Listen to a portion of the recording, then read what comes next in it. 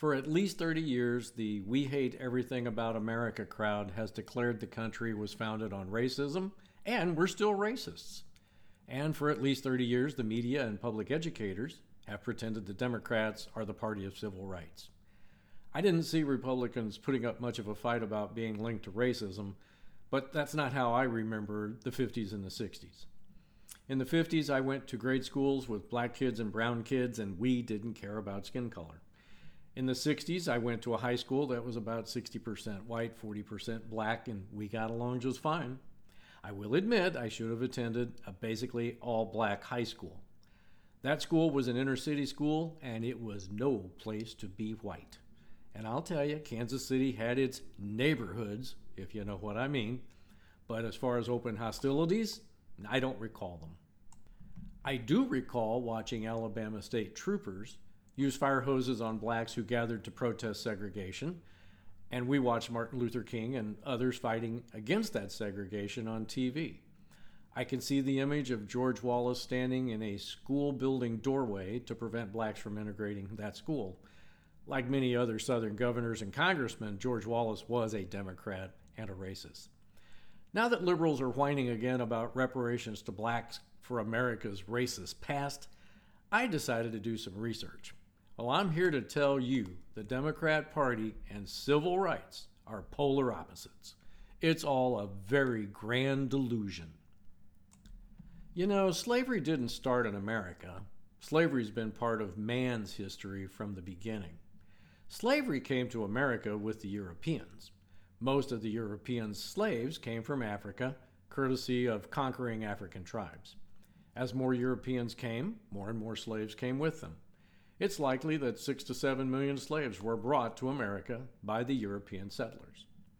As the world demanded more products that were grown on the plantations throughout Maryland and Virginia and Georgia, those plantations needed more slaves to harvest the products to keep up with the demand. Because slavery was almost non-existent in the North, the movement to abolish slavery started there. It actually started before the Revolutionary War. The issue of slavery came to a boiling point in the mid-1800s. I think it's time to remember that the Republican Party was created in the late 1850s to oppose the pro-slavery Democrat Party. In most southern states, the Republican Party was formed by blacks, not whites. When Republican Abraham Lincoln became president, angry Democrats created a separate nation, the slaveholding Confederate States of America. It's time to remember that it was Republicans who drafted and then added the 13th Amendment to abolish slavery, the 14th Amendment to guarantee the right of citizenship to slaves, and the 15th Amendment to guarantee the right of vote for black males. By the end of the Civil War, Republicans dominated the House and the Senate, and the party's popularity was growing. The first 7 black Americans elected to the U.S. Congress after the Civil War were all Republicans. And what were Democrats doing during these years? They were forming the Ku Klux Klan to terrorize blacks and whites throughout the states into voting Democrat in the future. The KKK was America's first domestic terror group. And it worked. Democrats regained control of the U.S. Congress in the latter part of the 1800s.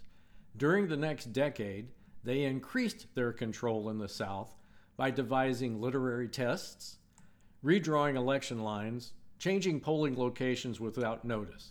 They even created white-only primaries.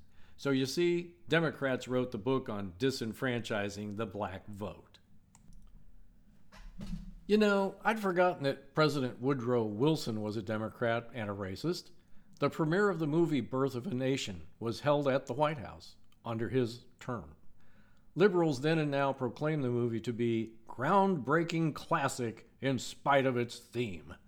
They love to talk about its historical impact on filmmaking, but they won't talk about the movie's theme because it was a tribute to the birth and glory of the Klan.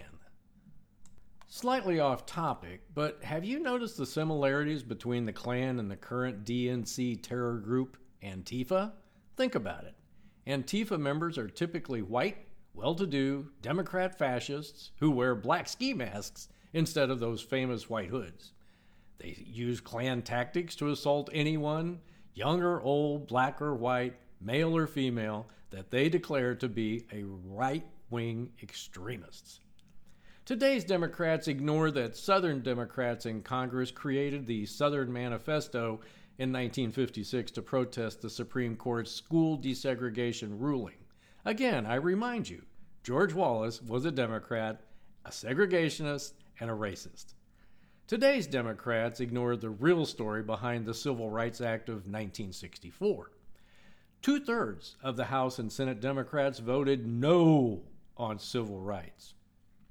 William Fulbright, Bill Clinton's mentor, esteemed Senator Robert Byrd, a high-ranking member of the Klan, and even Al Gore's daddy.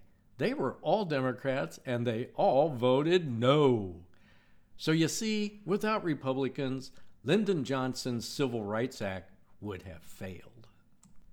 And let's not forget about Margaret Sanger, the founder of Planned Parenthood. Sanger wanted to eliminate an inferior race of people.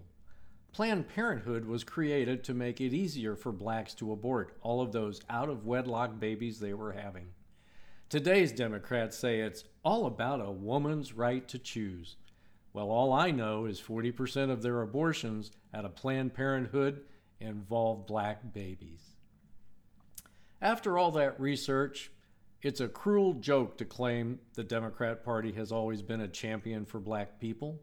History says that's pure bull. Democrats fought a war to keep slavery. Democrats have always preferred to keep blacks segregated from whites. Democrats have never believed people of color can make it on their own. And that goes for today as well. Every time I turn around, Democrats are promoting another entitlement for some minority group. Democrats were the Klan back in the day, and they are Antifa today. You know, if it wasn't for Candace Owens and other young blacks confronting the fake history that's been taught in schools and shows up on TV every day, I wouldn't have done this research. Beltway Republicans, both black and white, have been acting like indentured servants, and frankly, I don't understand why. Wake up, America. Realize you've been sold a pile of feces that's higher than what's on San Francisco's sidewalks. It's true, some whites were for slavery and against civil rights, and some whites still don't think blacks can make it on their own, but it's never been true that all whites were like that. History shows we should be talking about white Democrats.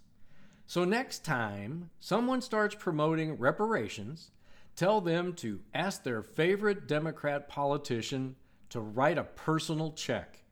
It's time the Democrat Party was held accountable for their racism.